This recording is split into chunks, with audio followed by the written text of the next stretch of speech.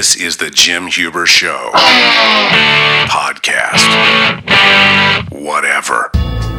Today's guest, one of the toughest guys to ever play for Bob Huggins, Joe Mazzola, new head coach at Fairmont State. First of all, congratulations, because I did see that you were named head basketball coach at Fairmont State, and that's got to be something exciting for you. Yeah, thank you. I appreciate it. And, thanks for having me on here today. I was able to, once you invited me on, I was able to go back and listen to some of the people that you had on here. And it's very humbling to be in the same sentence as some of the great coaches, some of the great speakers that you had on here. So thank you for that. And I've learned a lot from this podcast, stuff that I will apply to coaching. So, but yeah, it's great to be back at Fairmont State. And I was here for 3 years as an assistant.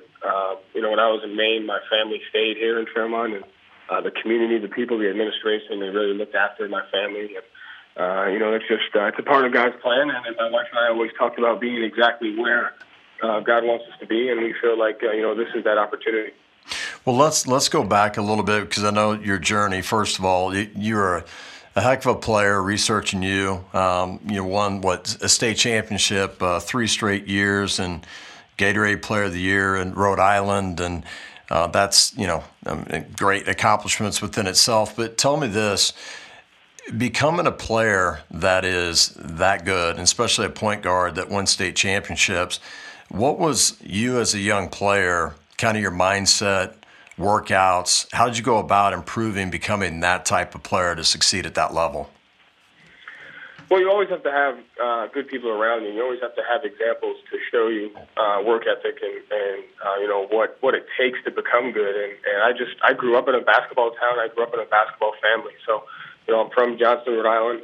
There's a lot of great players in that town. There's a lot of great athletes in that town. And my father was a good player. My uncle was a good player. My cousin, who was in the same generation as me, she was a great high school player and played at Providence College. And our family was just built on basketball, built on competition, and built on work ethic. And that was instilled in me, since I was 3 years old. And it was always about just working harder than the next person, always competing, and every day is a competition. So it just became a lifestyle. And, my father he was just able to put me in situations where I had to compete, where I had to work hard, and where I had to push myself and really get out of my comfort zone. I really believe there's, like talking to parents and kids today, there's a balance between like skill development and, gameplay and competitive situations. Tell me this: what did you do as an individual that the time on your own, when no one was around, watching you in the gym, what did your workouts look like? How much time did you spend, throughout the week? How many days did you do a workout? What did it look like for you? My father is a recreation director, so we had great access to a basketball facility. And for as long as I can remember, I would be there at 5:30 in the morning before school, and we would lift weights in this back closet that was cleaned out, and there was a punching bag, and there was a makeshift bench press, and there was a couple of dumbbells, and we would lift weights. We would get shots up before school, and he would put me through some fundamental stuff that he did when he was a kid, and it just put me in great situations. And we would do that every morning before school, and I would go to school, and I would come back at night, and then we would just play games. The morning time when you'd be working out with your dad, would it be a combination of ball handling, shooting, finishing? What would you be doing? I mean, there are fundamental drills that I do to this day with some of our guys. That's how instilled it is in me. So we would lift, 5:30 to 6:15, and 6:15 to 7. We would do.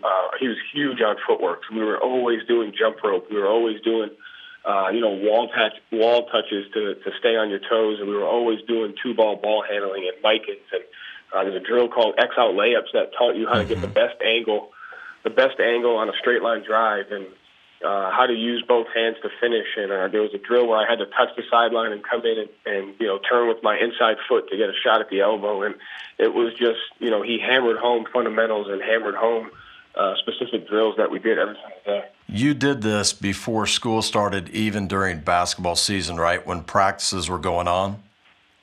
Yeah. I mean, it was every single day. And, like I said, I didn't know how to work. And, my father taught me how to work. He taught me work ethic. He taught me time management. He taught me how to gain that competitive advantage, how to separate yourself from other people. And that was the way that we were going to be successful as a family, in our basketball career. And that's what I think you talk about, like time management. How do you manage your days? And it sounds like you scheduled it out. You had a plan that you followed. You just didn't go by the seat of your pants and just think, hey, I'm going to try to get a workout in today or this week. You scheduled it, which is, I think, key for kids to understand. That time management is very, very important. And it can be a strength and a weakness sometimes, because there are days where, if I don't get something done that I wanted to accomplish, it kind of throws my day off. But everything was planned, and I had to get lifting and skill development in before school, and I had to get school in, and we had to get study hall and practice in, and I just had to get everything done. So we sacrificed a lot. We didn't have as much family dinners, because there were so many practices, because there were so many workouts, so a lot of that was sacrificed. But, we spent our family time at the gym, on the road, for games and AAU and different sports. So, it's just different strokes for different folks.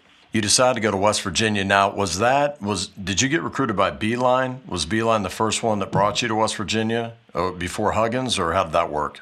So I played 1 year for Coach Beeline, played 1 year for Coach Huggins, and then in my second year for Coach Huggins, I got hurt in like the fifth or the sixth game. So tell me this, what's the biggest thing that you've learned, like that 1 year with Beeline, and the things that you learned from him that you might use today? Skill development. I think Coach Beeline is always trying to improve. I think he's an innovator. He's always, he still has the same wooden board in his office where he's trying to, invent a new play or a new drill to get this concept, what drills to apply to each player. And, he's very innovative in his skill development and his practice planning.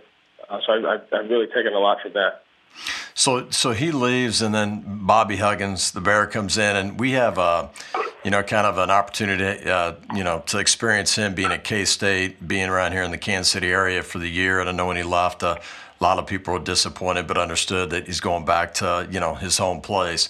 So what was that transition like, going from Beeline to Huggins? It was actually a lot easier than people think. They're not, they have their differences as coaches, but what people fail to realize about Coach Huggins is he was magna cum laude. He's a very smart guy. And similar to the situation that I'm in here at Fairmont State, he couldn't come in and change everything because there was so much continuity, so many returning players. And, we had to meet in the middle. So from a defensive standpoint, I think that's where he really wanted to improve. And so we had to meet him on the defensive side, and then he met us on the offensive side. And we pretty much ran the same thing. It was a lot of a different formation, but we shared the ball. We made the extra pass. We still shot threes, and he taught the game from an offensive standpoint in the same way that Coach Beeline did. So, Coach Huggins is always kind of more of the half court, get in you. He pressed, Cincy, and didn't do as much at K-State a little bit. But it sounds like, he, of course, transitioned into more of the full court, type pressure that he's instilling today. Was that something that you guys did while you were there, or is that something that came a little bit later? No, we didn't have the personnel to press the way he did now. We were kind of completely a different team. So, it was mostly, I think he had 9 or 10 of Beeline's recruits. So from that point, what Beeline recruited, we were more of, the skilled guys. Mm-hmm.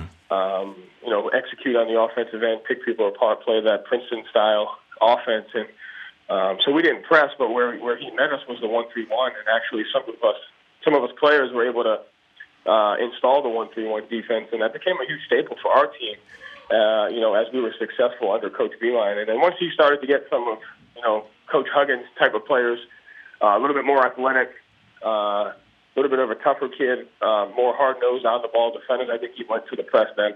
I watched Huggins' teams play, and ever since, like I said, Cincinnati, K-State, West Virginia, and his teams rebound. They're tough. They're just physical kids. They're, teams that, control the boards, defensively make it tough for you to score. What are some of the key principles that you feel like that he teaches that make his team successful in those areas? Well, one, he's very consistent. A lot of times, a lot of coaches, they'll come into a season wanting to play a certain way, wanting to execute a certain style, and if it doesn't work right away, then they kind of panic and they change. And Hugs is who he is, and he's not changing, and he's very consistent in what he wants to play. So you're doing it every single day, and he's not budging. So I think that has a lot to do with it. Is his mentality, his belief, and his consistency. teaching it. And then I think just, from a basketball standpoint, he really wants to take people out of their comfort zone. We're up the line defense where a lot of teams are kind of going to this pack line now. We're up the line trying to take away passes, trying to make sure that we don't allow them to run their sets and really, make teams try to beat us off the dribble. And, teams practice 5-on-0 offense and they practice their sets every day, but they don't practice when the play breaks down. And that's something that we really stressed was taking other teams out of their rhythm.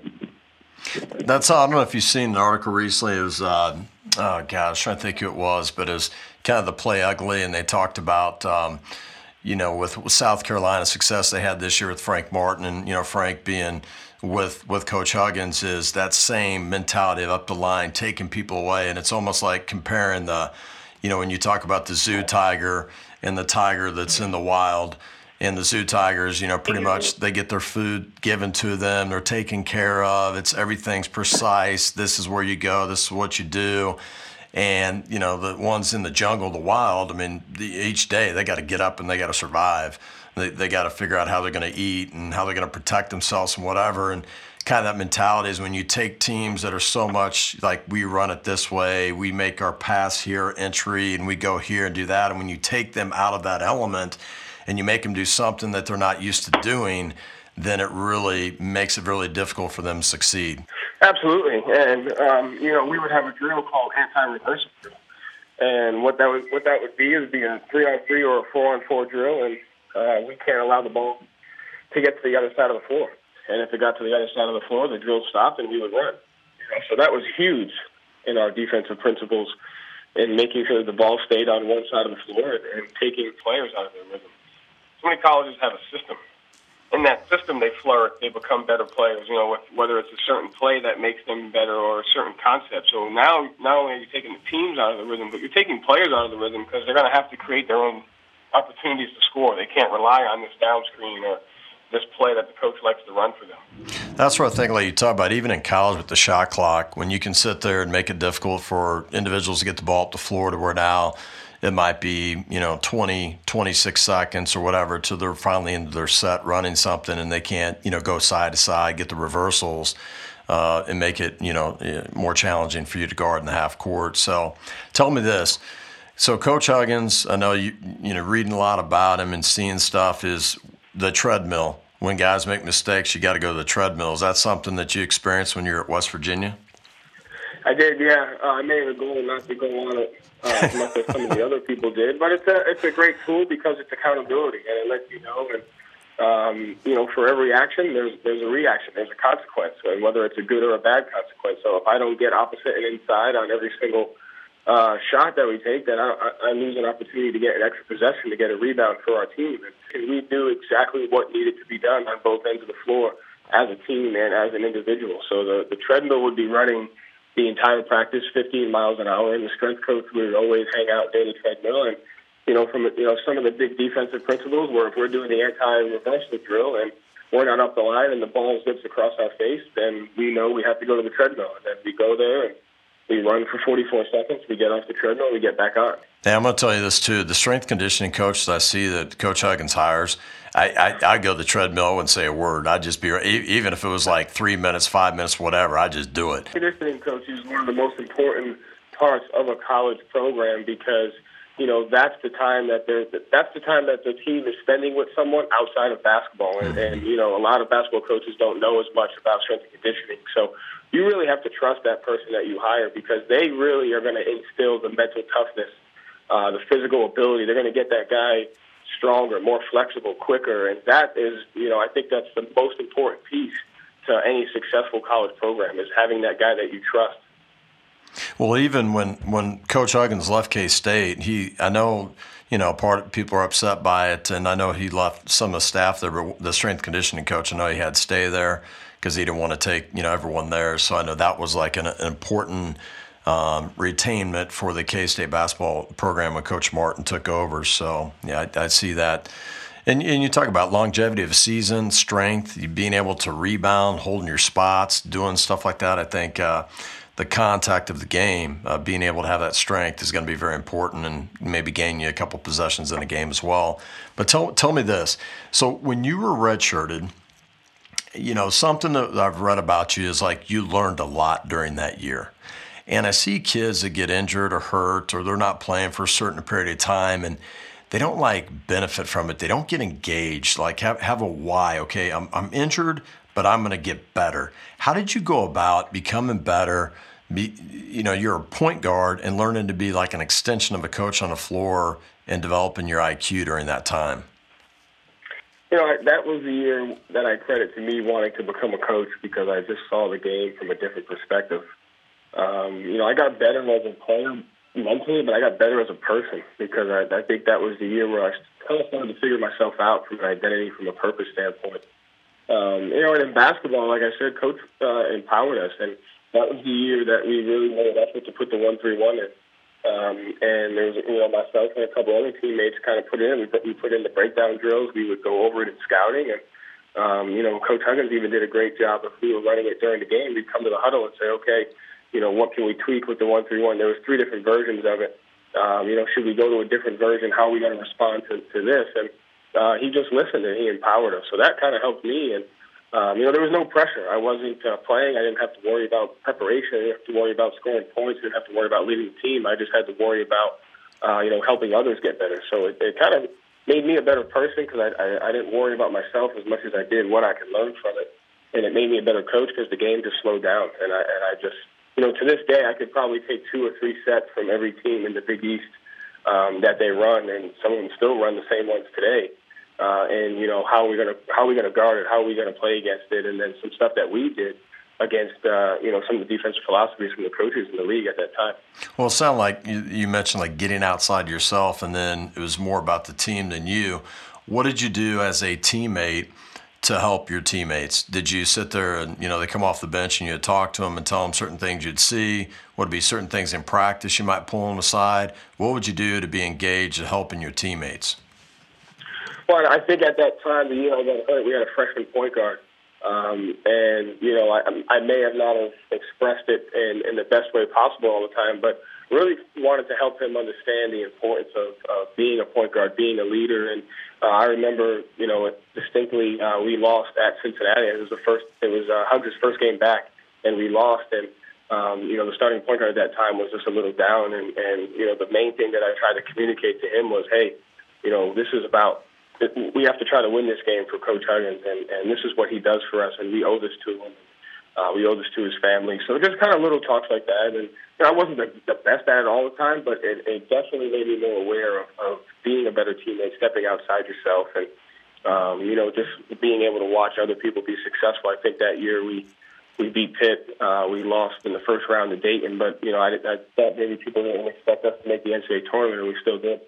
So what does Coach Huggins do so well to get, like you said, his players to say, hey, let's win for him, almost like running through the wall for Coach? What does he do? Because I know he's a tough coach. I know he gives tough love.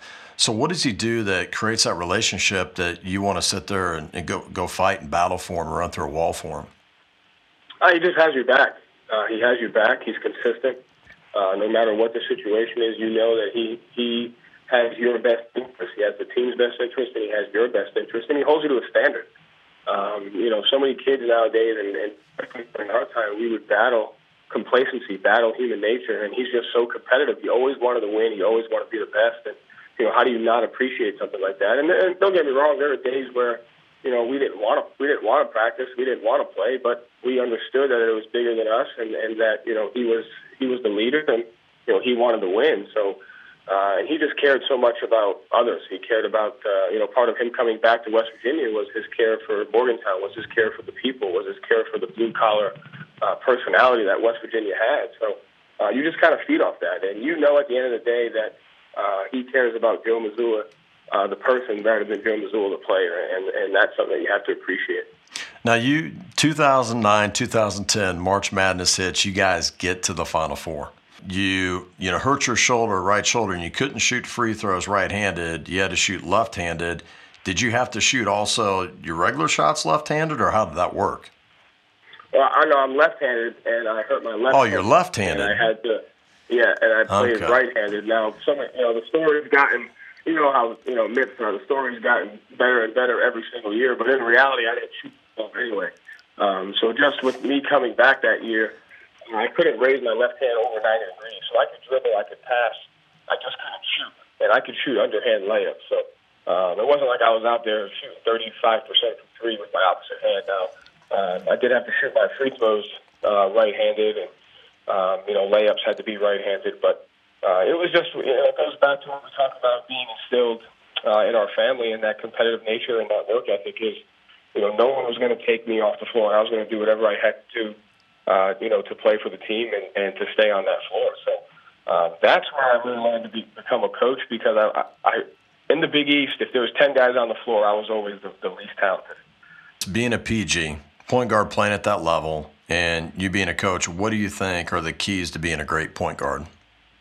You got to be, you have to be humble. You have to understand what your team needs. So whether it's a scoring point guard, whether it's a pass-first point guard, you just have to be the most consistent player on the floor. You have to know the other team's defensive and offensive philosophies. You have to know what you want to do. What plays work best, because the coach isn't always going to call the play. Hugs let us call the play. And guys' personalities, and, you have to earn guys' trust. And I think, I wasn't the best player, but one of the biggest strengths I had was my teammates trusted me. They trusted me to guard the other team's best player. They trusted me with the ball. I was going to get to where it was going to go. And they trusted that I was an extension of the floor. And, as a point guard, if you don't know your players and your teammates don't trust you, you won't be successful. So there's no point guard is successful without making sure the other players are good. Now, is that something you as a PG, did you meet with Coach Huggins and Beilein like so many times a week and have conversations with them to kind of find out, what they need or what they wanted? Did you do that as well? It was, I figured out that, how am I going to stay on the floor? And I'm going to stay on the floor by making sure I'm doing exactly what Coach wants done and making sure the other four players are in the right spots. So I know I'm not going to stay on the floor by scoring 12 points or, shooting 38% from three, but I know Coach can't take me off the floor because he knows that I'm going to make sure everybody's in the right spot. He knows that I'm going to be the leader on defense and making sure that I'm setting the example from a toughness standpoint and from an energy standpoint. So I just had to make sure I did whatever I had to do to make sure I stay on the floor. So when Coach goes to take me out, he's like, we can't keep him out long because this is what he brings. Now, this last year, you had a great opportunity to be in the NBA with the D-League of the Maine Red Claws and associated with the Boston Celtics. And I know you sent something out, you talked about just how much you learned throughout that year. I tell a lot of people, when you're in college, you don't have the time to think basketball the way the coaches do at the professional level. If you're on a college staff, obviously the head coach is huge on X's and O's, and maybe there's one other person that is really a basketball mind. Other guys are recruiters, who's a fundraiser, who's a director of ops, who's a video guy, who's the graduate assistant who checks classes, who's the academic guy. So not in all situations do you have more than, one or two basketball minds. So in my time as a college coach, I was fortunate enough to be that basketball mind. So in my opinion, if I came out and said, hey, we should run this set or we should guard it this way, there wasn't much debate because, I was that basketball mind along with the head coach and maybe one or two other people.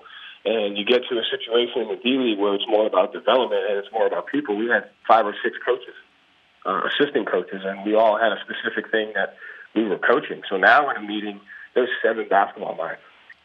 So my opinion or my idea may not be the best. And you have to be able to handle that. You have to be able to work with other people. You have to be able to be open to other schemes, other drills, other ways to be efficient on offense and defense. And that was the biggest thing I learned, was just working with other basketball minds. And got to spend a little time around, not with Coach Stevens at meetings and stuff, but we got to go to training camp, got to go to practice anytime we had time off, and just learned a lot from him, from a demeanor standpoint and from how great he breaks the game down and how he teaches the game. So that was one thing you mentioned I was kind of interested in, is you said learn when to coach and when to let guys play and go through their own mistakes. Yeah, I think it's important. I think, so many times we can get into overcoaching and we want everything to be perfect. And, every individual workout was filmed. So if you're doing 10 reps and it's the first month and a half that you're building this relationship, it's okay if he, in my opinion, this is my philosophy, it's okay if he doesn't do it perfect 10 times because, he's got to trust you, you got to trust him, and he's got to learn. And then you go back and film one of the ways that I, gain that trust and relationship with the athletes is you go back on film and you say, hey, this was the rep that I thought could have been a lot better. And then you wait for the game.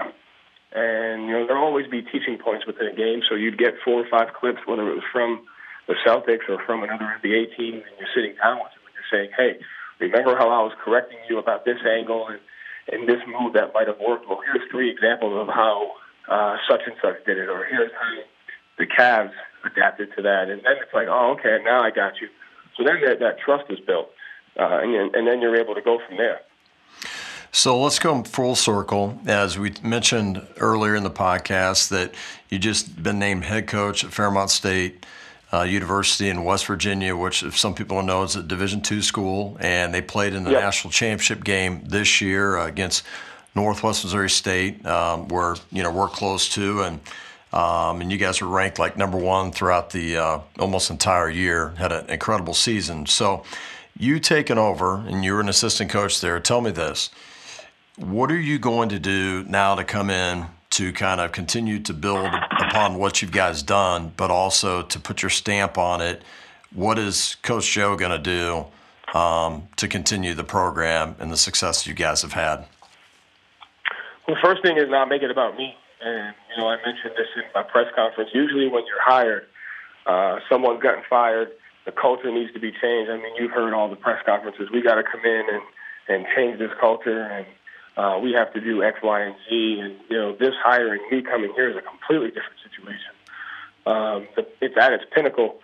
It can get better, but it's at its pinnacle. So the last thing I will do is come in here and make it about me and implement my own philosophy and my own stuff and think my way is the way that's going to make it work. And, what we need to do is just find out how we can be 1% better. How we can just improve on the small things on a daily basis, keep things as consistent as possible.